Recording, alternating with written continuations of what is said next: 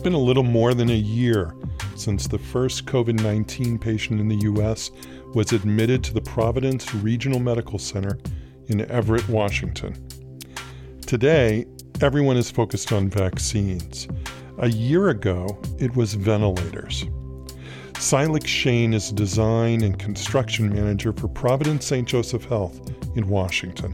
Last spring, using off-the-shelf parts, Silex and some other engineers built a prototype emergency ventilator that could be readily deployed during a pandemic.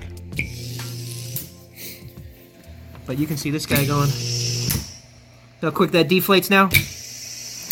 That's what we were looking for. Return to zero atmosphere at the end of the exhale. No carbon dioxide left in the lungs before the next inhale begins. That's Silex Shane demonstrating an emergency ventilator that he designed.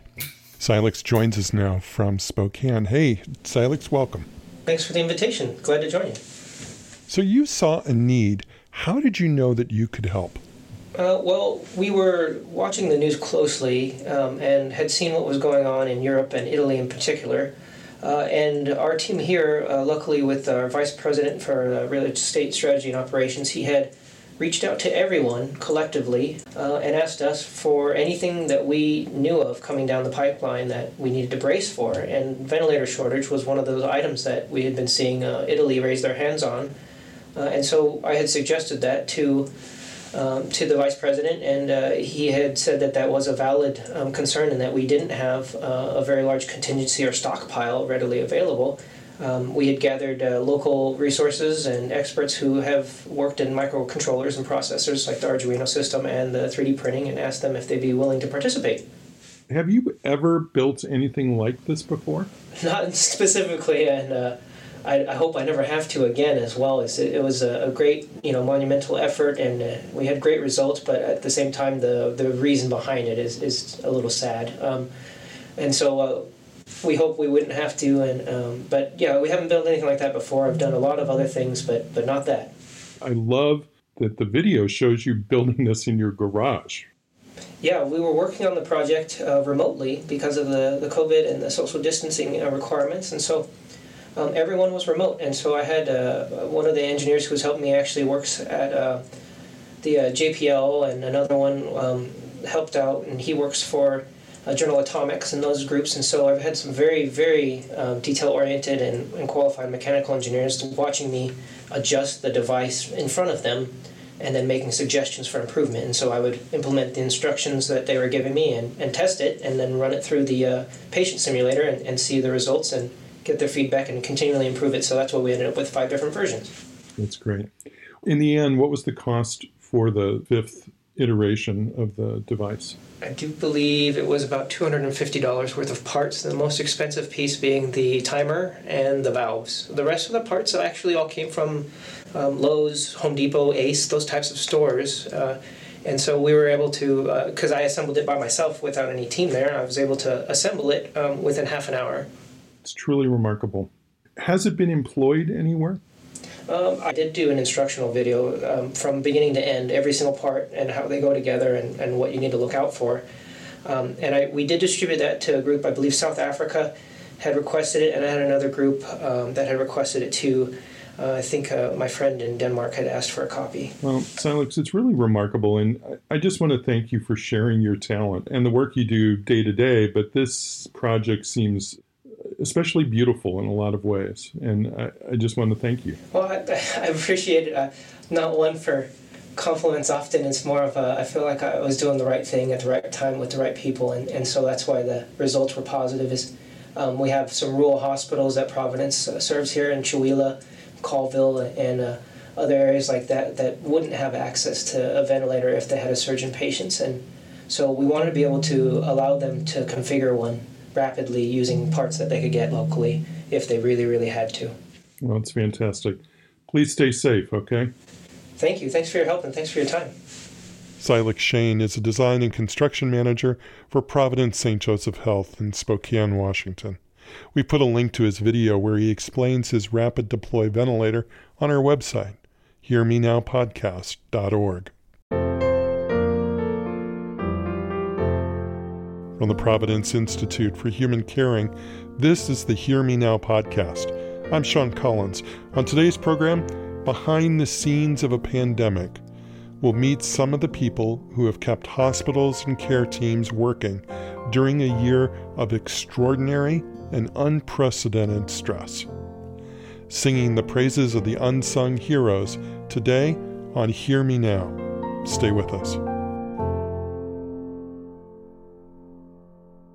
Careful listeners to this podcast will recognize the name Heather Martin.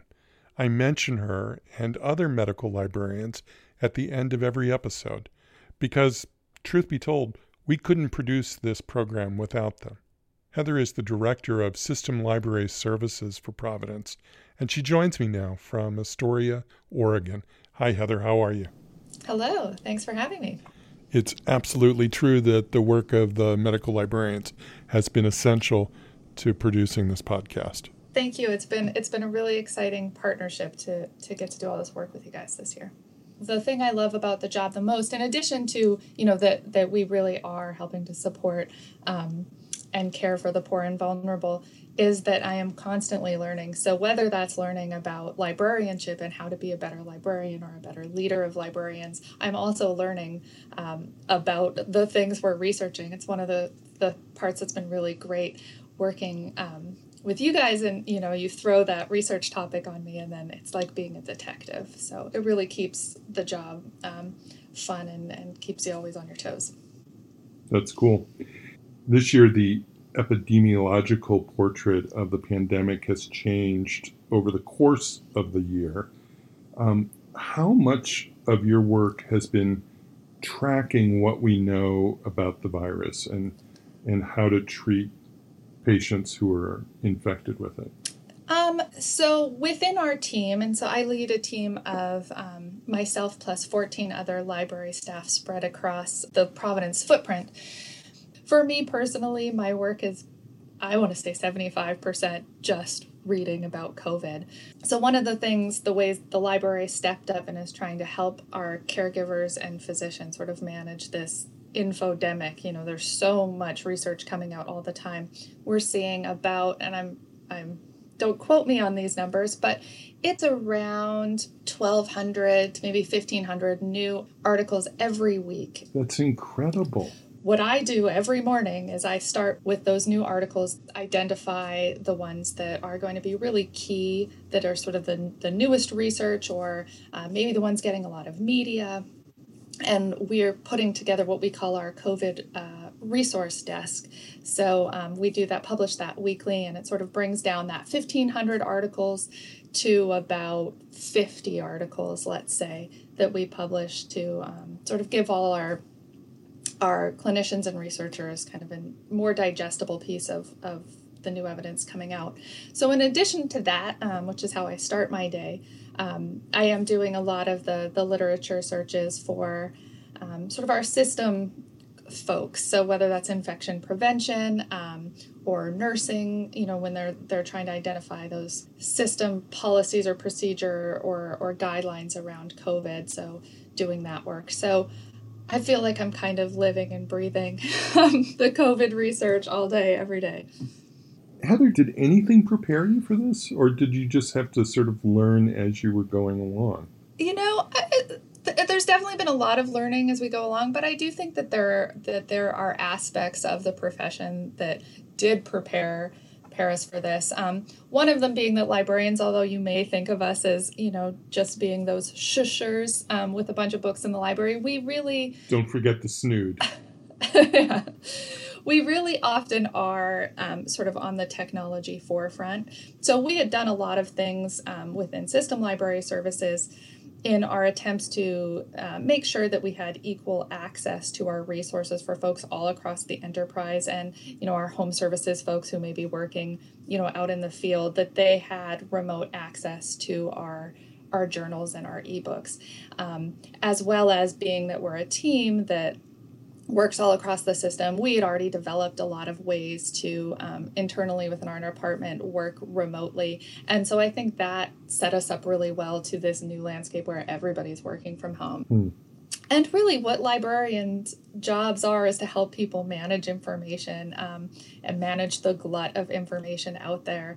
It's just become a little more obvious in this particular topic how huge that information overload is and how challenging it can be. I know that a lot of our clinicians can do their own research. They can find articles and find evidence, but I always think about how, we're doing it every day, so we can do it faster. That's just a fact. And I'd much rather that my doctor was spending time reading the article and figuring out how to apply it rather than spending all his time or her time, in the database when they have librarians there to do that. That's such a good point. You mentioned that you're all working remotely, and I'm curious from a managerial point of view, how are you keeping an eye on your colleagues? How are you looking out for one another? Most of our team has worked while everybody works at a hospital pre-pandemic. Often they were in some cases the only librarian or one of two library staff at that site. So we were all very used to working with each other from afar. I have to say there's still one member of my staff I haven't met in person yet. But so we have a lot of those tools, a lot of check-ins that we do, whether it's on the phone or using instant message. One thing that I really love doing with my team that I have to give credit to my predecessor on is that we do a getting to know you question at the beginning. I think when you don't work at the beginning of our meetings, when you don't work together in person, sometimes your only interactions might end up being work related, and it's hard to sort of know your colleagues as a whole person if all you ever do is talk about work. So those are often, just silly little questions around like, what was the best Halloween costume you ever wore? Or, your favorite winter memory or something like that just forces us to talk about things that aren't work related and get to know each other as people. So I think that's really helped us build a really strong team who I don't think was, shaken at all by having to now work from their bedrooms or their home office. That's kind of brilliant team building technique. All of us at the podcast are really thankful for the work that you've all done. Amazed by it, frankly, and deeply grateful. Happy to help. Please pass our thanks on to your colleagues, would you? I will do. In fact, I'm probably going to make them listen to this podcast so they can hear it directly from you. Heather Martin directs System Library Services for Providence St. Joseph Health. We reached her in Astoria, Oregon. Heather, thanks. And one last question. Sure. What was your favorite Halloween costume? So I was very much into horror movies when I was younger, and I had a great one based on Dario Argento's Suspiria, but it's a little too scary to share for this audience. So, all right, fair enough. Heather, thanks again. Thank you.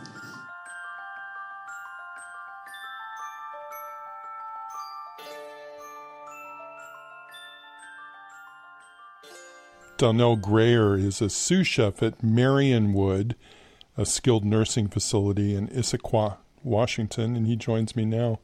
Hey, Chef, how are you? I'm good. How are you doing? I'm doing well. We've been talking to people today about the pandemic, and, people have to eat. So I'm sure you've been going to work just like always. Yes, essential worker. So what's it been like? How has the mood of the place been? With all this going on, it's still been kind of good spirits, but, there's been a lot of stress going on. You just got to keep going. And it's hard, when you hear about the nursing homes and skilled facilities having so many cases of the COVID-19, and people are saying like, man, I couldn't work in their places, I quit and all this. I felt like I was more protected there because we took the measures to make sure that everyone was safe. Yeah. How has Marionwood fared? Have you had a lot of outbreak? The facility that first hit in Washington State, we was only like 20, 30 minutes away from that place. So we had just implemented a few things before that happened because we had heard that it was coming from China. So we limited the patients to see the patients only one. And then as it hit, Then we went from 1 to 0. They couldn't come in and see. Then we changed the protocol, temperature checks, everyone coming in. And so we started pretty early. We was on top of it kind of early, and I thank my facility for that. They was on top of their game right away. Donnell, tell me about your colleagues. How is the interaction with folks in the kitchen been, but also with the rest of the staff in the facility? Are you all looking out for one another in a particular way? Yes, for sure. Like, you have to take your temperature check and you have to get a screen pass on your shirt. You must wear that. So it's like throughout the building, if anyone sees someone without that on, we ask questions. Where's your screen? We want to make sure that we don't have an outbreak. So we want to make sure you checked in and whatever. And it's throughout the building. Everybody's, courteous. If they see somebody not their PPE not on, they'll tell them they need to go get the right PPE. And it's just carry over through the facility, which is rare in some places that you can't. It's a lot of drama going on within, but I think since this COVID-19 has made a lot of people even closer because, like I said, there's a lot of people dying from this, and this is not a joke. Yeah, no, it's not a joke. Well, Chef, I've got to ask you, what's your favorite thing to cook? My favorite thing to cook, I like pastas and stuff, primaveras and stuff like that. That's my main thing. I like working with sauces. Yeah, well, with spring right around the corner, pasta primavera sounds pretty darn good. Donnell Greer is sous chef at the Providence Marionwood Care Facility in Issaquah, Washington. Chef, thanks for sharing your story with us. You're welcome. Thank you. On today's program, we're talking with some of the essential workers behind the scenes who've kept our hospitals and care facilities open during the pandemic. Still to come, we'll talk to a home health aide whose job takes her into the homes of patients, even during a pandemic.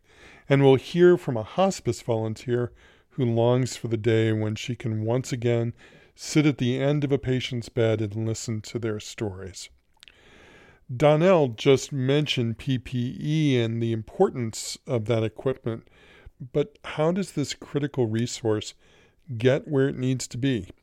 Eric Teeter is Materials Management Supervisor for Home and Community Care for Providence St. Joseph Health. He's in Seattle, and he joins me now. Eric, thanks for taking the time to talk with us. Thank you for the opportunity. Let's start by talking a little bit about the scope of home and community care. It has a huge footprint from Alaska to Texas, and it includes home health and hospice and infusion and pharmacy and PACE programs. That's the all-inclusive care for the elderly, plus skilled nursing and assisted living. That's a huge variety of care models and a huge number of caregivers and people being cared for.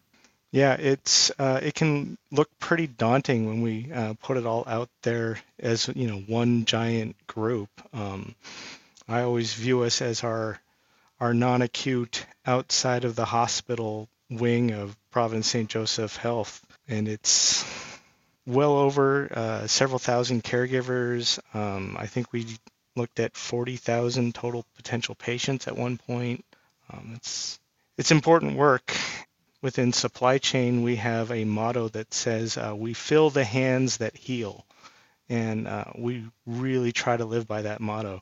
It's our job to make sure that no matter where a nurse, social worker, chaplain, CNA, hospice aide, any of these folks are, they will always have what they need to do their jobs. We've been checking in with people today because it's been a year since the first COVID positive patient in the U.S. was admitted to the Providence Hospital in Everett. Yep. And during that year, you've had an increase in responsibilities, as I understand it, including getting personal protective equipment to the frontline people who have really needed it. Can you talk about that and the effect that the pandemic has had on that particular aspect of your work? It's become pretty much all-consuming, to be honest. With the pandemic, it became very clear that our primary vendors and other manufacturers of PPE out there, they did not have the supply to meet everyone's needs. And they did put most of us on allocations based off of our historical usage, based off of that fourth quarter of 2019. Now, a lot of my home health hospice and elder place and PACE facilities, our use of personal protective equipment was very light. It was one of those things that we had. We could use it when we needed it, but most of the time our visits didn't call for full PPE, certainly not N95 masks at the levels that we are currently using. With that announcement of those allocations, it became very clear that we needed to partner with our acute side of the health system, our hospital, to help us get supplies for our in-home care, because we just didn't have the allocation, because we never used these things to the extent that we're looking at. And, when your usage in the hospitals is up by, 5,000%, Right.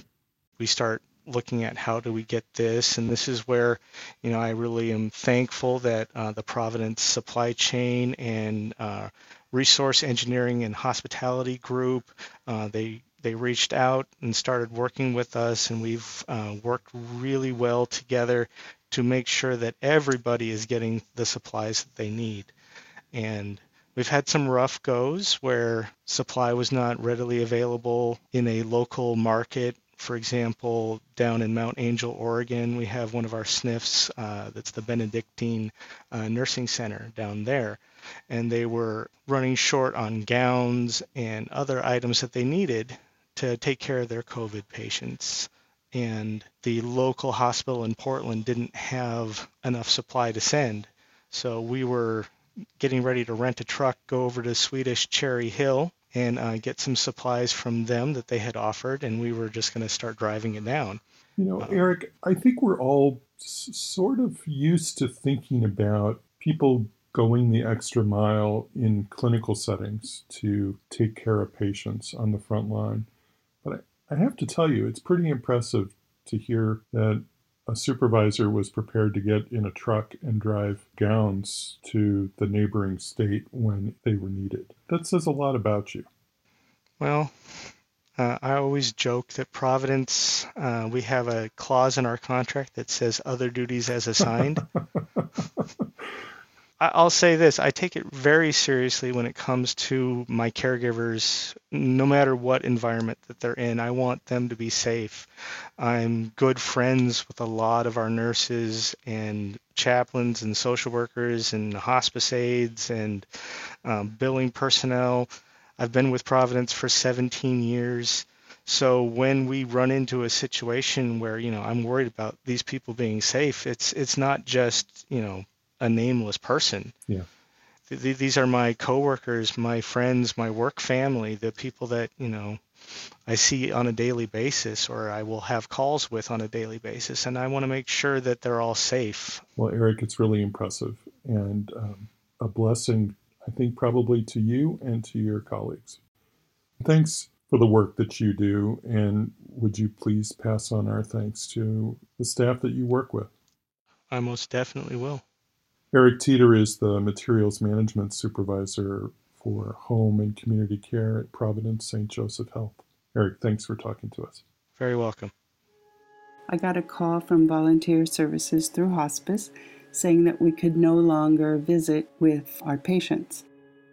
Patty Pomey is a patient care volunteer with the Hospice of Petaluma in Northern California.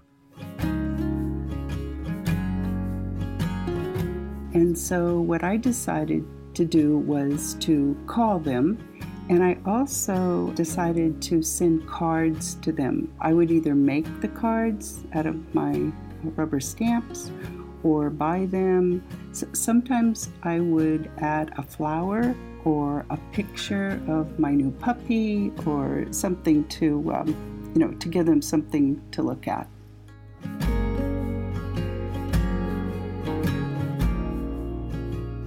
When we could visit with them, both of the ladies liked me to sit on the bed, and so I would share with them stories of our ranch or my puppy or my cat, or we have one goat on the ranch, and so I would talk about them, the one lady loved dogs, and so our conversations focused around her love of dogs.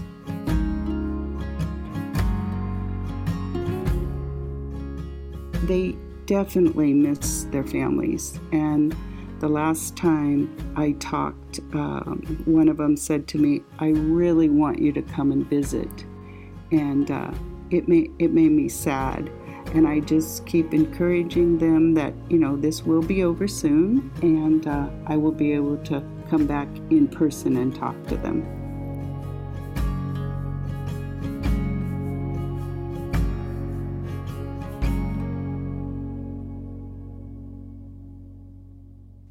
Betty Pomey is a hospice volunteer in Petaluma, California. We're always interested in hearing from you. Our email address is humancaring@providence.org, or you can follow us on Twitter, where we're human_caring. It's a great way to find out what's coming up on the next podcast, and also to stay connected with the activities of the Institute for Human Caring. Dave Baker is the Information Service and User Support Supervisor at the Providence St. Mary Medical Center in Apple Valley, California. And he joins me now. Dave, thanks for taking the time to talk with us. Welcome to the podcast. Thanks for having me.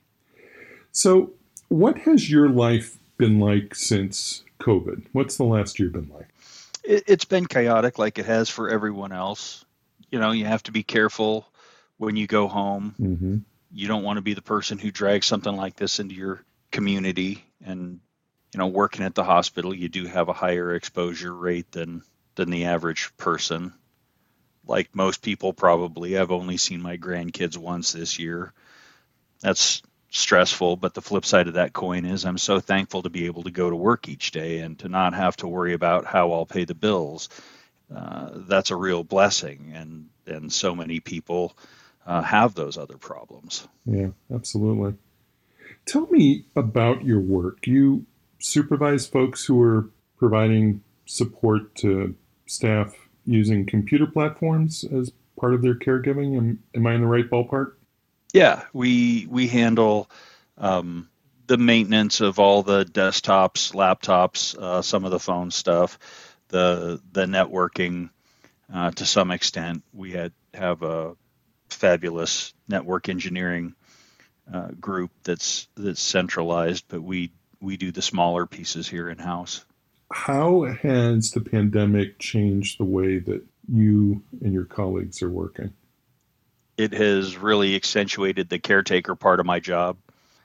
I'm always needing to be looking for ways to protect my team, helping them stay safe, looking for the safest way to handle our workflows, changing things around that, making sure everyone is masked and we have gloves in stock and hand sanitizer. And if people come into the department with iPads or phones, that they stop at the door and sanitize that before they bring it into our area, just so that we can stay safe.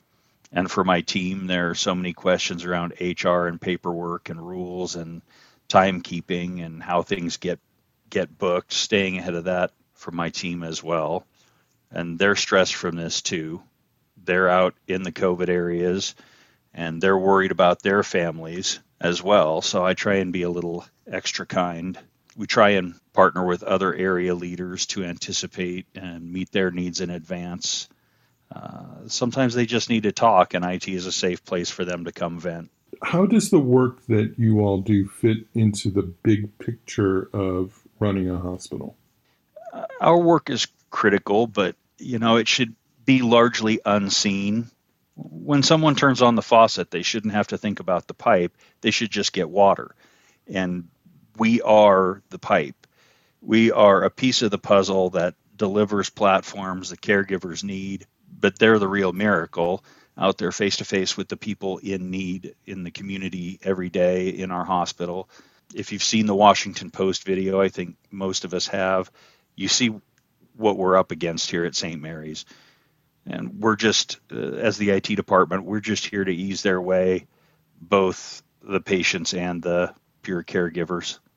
We do have a link to the video that you mentioned on our website at hearmenowpodcast.org.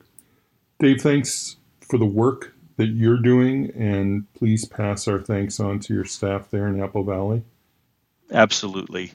They're phenomenal people, and they care about the community, and they'll appreciate hearing your thanks. Dave Baker is the Information Services and User Support Supervisor at the Providence St. Mary Medical Center in Apple Valley, California. Dave, thanks. Thank you.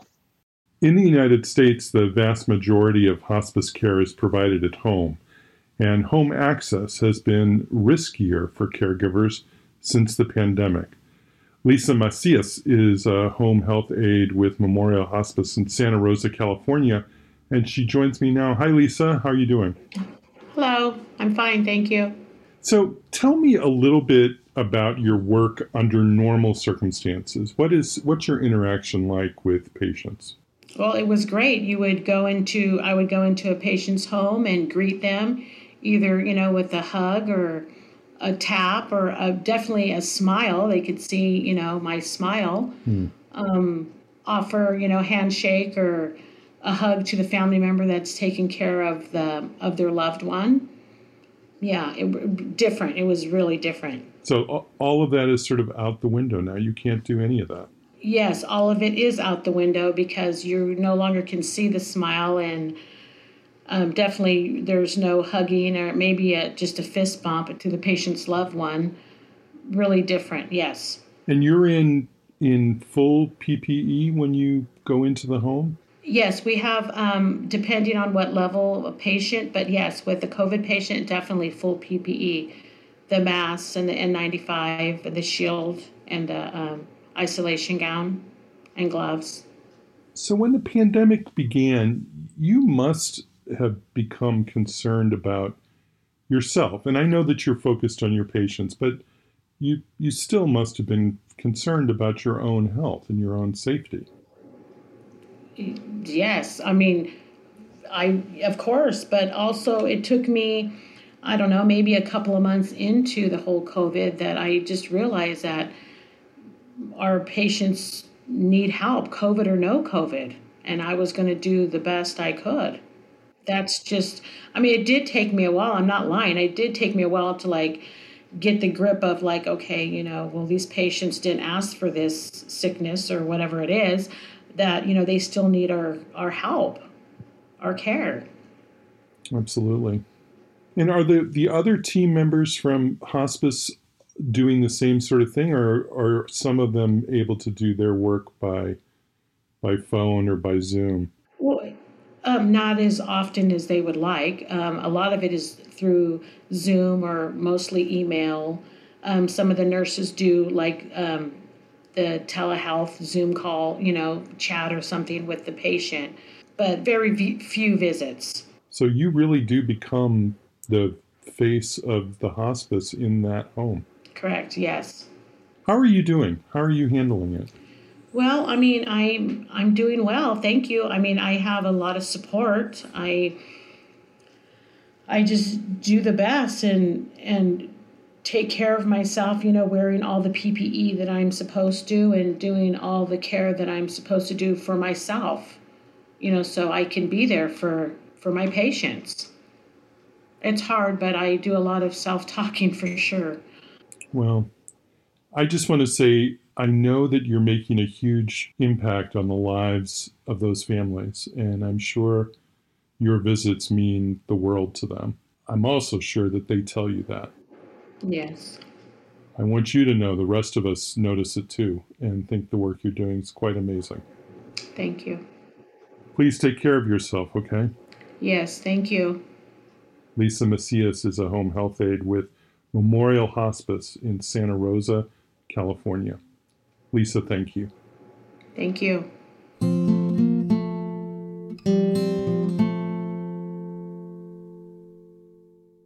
Randy Amato is a maintenance engineer at Providence Holy Family Hospital in Spokane, Washington, and he joins me now. Hey, Randy, how are you? Thanks for joining us. Doing well tonight, thank you. Good. I understand you just got home from a 12-hour shift. Is that normal for you all? Yes, it is. We have a rotating schedule that we work 3 12s and a 4, and that rotates each week. So, if I didn't know that there was a global pandemic underway and I walked into Holy Family Hospital, would I be able to tell? Would I know it by just looking around? I believe you would. As most institutions, we have a check-in process where people's temperatures are taken, masking, of course. So I think that's kind of a giveaway. I'm guessing that there aren't a lot of visitors there. That's correct. They've kept it to a minimum throughout this. So your training, as I understand it, is you're an electrician by training. Is that right? Correct. Tell me about your work these days. When the pandemic first hit, obviously we were much more busy trying to figure things out, especially as far as air changes and making rooms negative for COVID patients. So our workload increased considerably for probably the first month or so of the pandemic.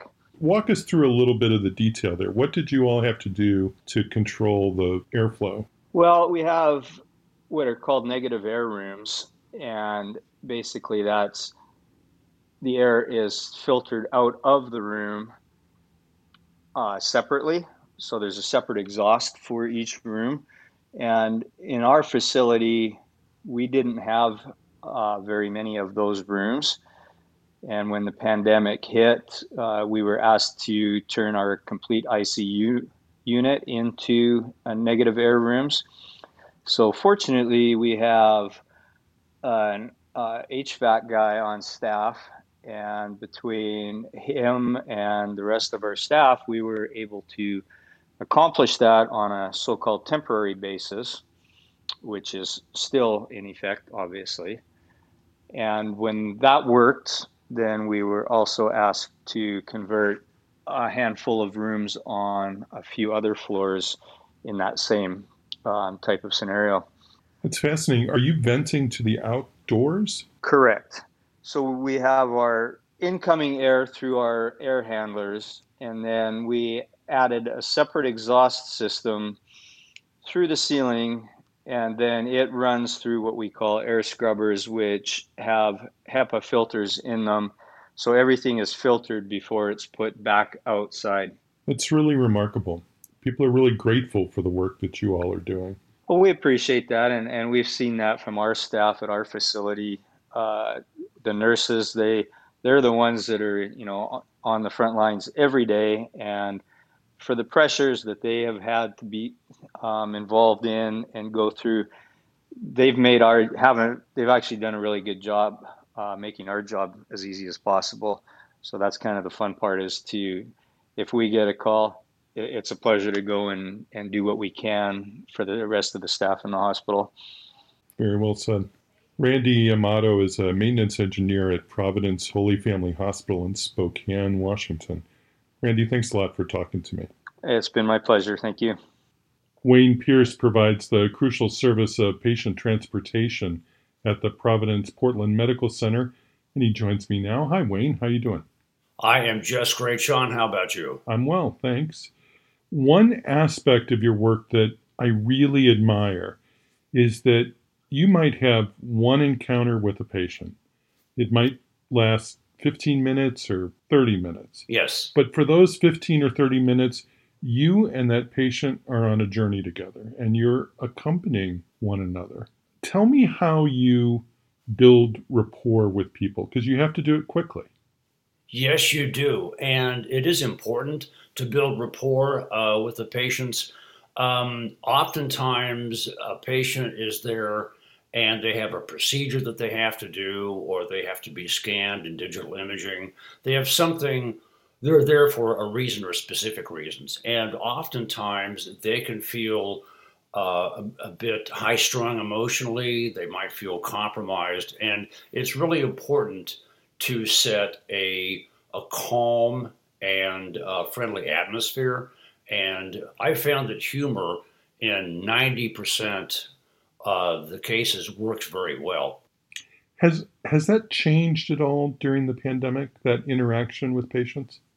The only thing that's changed it, Sean, is that we're physically wearing a mask. I've got a mask on. I have a face shield. If I go in and help the nurse, which I sometimes do, then I have a yellow paper gown that I have to put on. So the prep work has taken longer. So the wait times take longer. And the same thing when you take the patient down to X-ray or wherever they're going, then the technicians and nurses in that department, they have to do the same thing.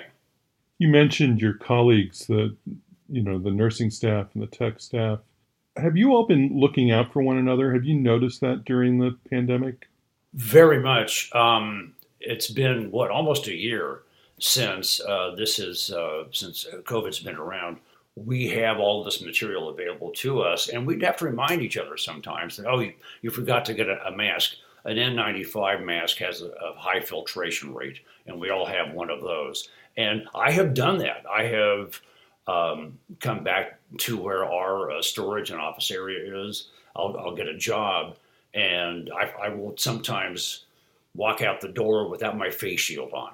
And somebody will say, you forgot your face shield. I thought, oh, hell, I got to go back and get my face shield. But you have to have that. Mm-hmm. So we're very much looking out for each other. And we are also trading ideas about doing things perhaps a little bit more efficiently if we can, with the added precautions that we're taking due to COVID. What about at the emotional level? Are people checking in on how people are coping?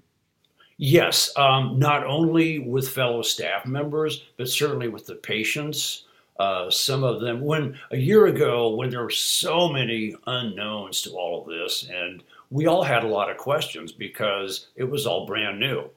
And so there is a heightened state of emotion, and that can also morph into fatigue when sometimes we've had 2 and 3 COVID patients in one day. That's a lot to deal with. It's a shared emotional circumstance that is being shared by us, the staff workers at the hospital, and also the family and obviously the patient. Are you hopeful? That's a good question. Yes, I am hopeful. I'm actually more hopeful now than I was a few months ago, frankly. The only metric I really have, and I guess that any of us have, is how many COVID patients do we have this week? And we've had close to, I think, 90 right after the first of the year, first week in January. We've been able to whittle that down to a fraction of that, more like 25 or 30. But there's also, Sean, a lot of fluctuation. It can be down one week and it will go up literally the next. So there's a constant tug of, are we doing things correctly? Are we doing enough? That's within ourselves and our philosophy, because we're there to help this patient out. So I have to be at least a little bit optimistic. I temper it certainly with the reality of what's going on, because the numbers don't lie ultimately. If we have 50 cases, we have 50 cases. But as long as we can trend that number down and keep it down, then I think that we're doing a good job. Yeah, there's a large emotional toll, and it can be physically demanding as well. Well, listen, take care of yourself. I will do that. And you do as well.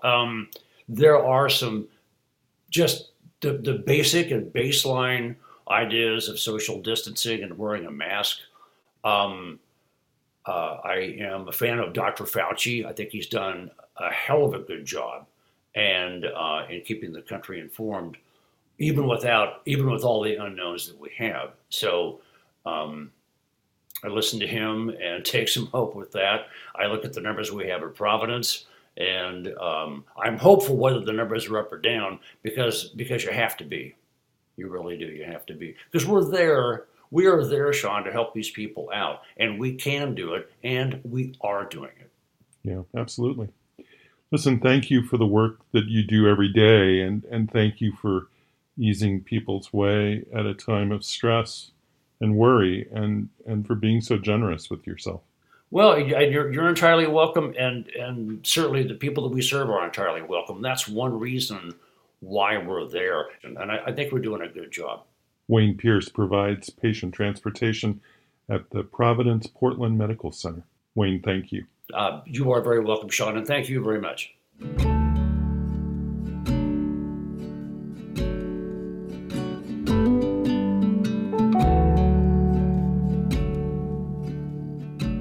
I have one last thought today. I think it would be a mistake to look at a large enterprise. There's no doubt about it. Providence is a huge enterprise. But it would be a mistake to think that a mission statement is something written by marketers and signed off on by suits. Mission percolates up from the floors of hospitals and hospices, from skilled care facilities and libraries, from IT departments and kitchens, and that hallway where they park the wheelchairs. Mission is lived by the people who are caregivers. And this pandemic makes it clear. We're all caregivers.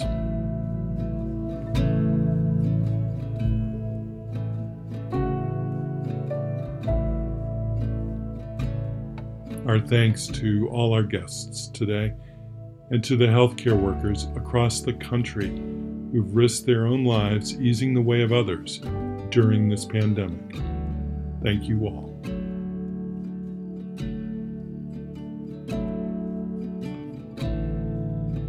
The Hear Me Now podcast is a production of the Providence Institute for Human Caring, on the web at humancaring.org. Our stories are edited by Allison Jakes and Mike Addis and produced by Melody Fawcett and Scott Acord. The executive producer is Mike Drummond. Our theme music was written by Roger Neal. We have research help from Seema Bhakta, Sarah Viscuso, Amanda Schwartz, and Heather Martin. Subscribe where you get your podcasts and follow us on Twitter, where we're human_caring. I'm Sean Collins. Thanks for listening. Be well.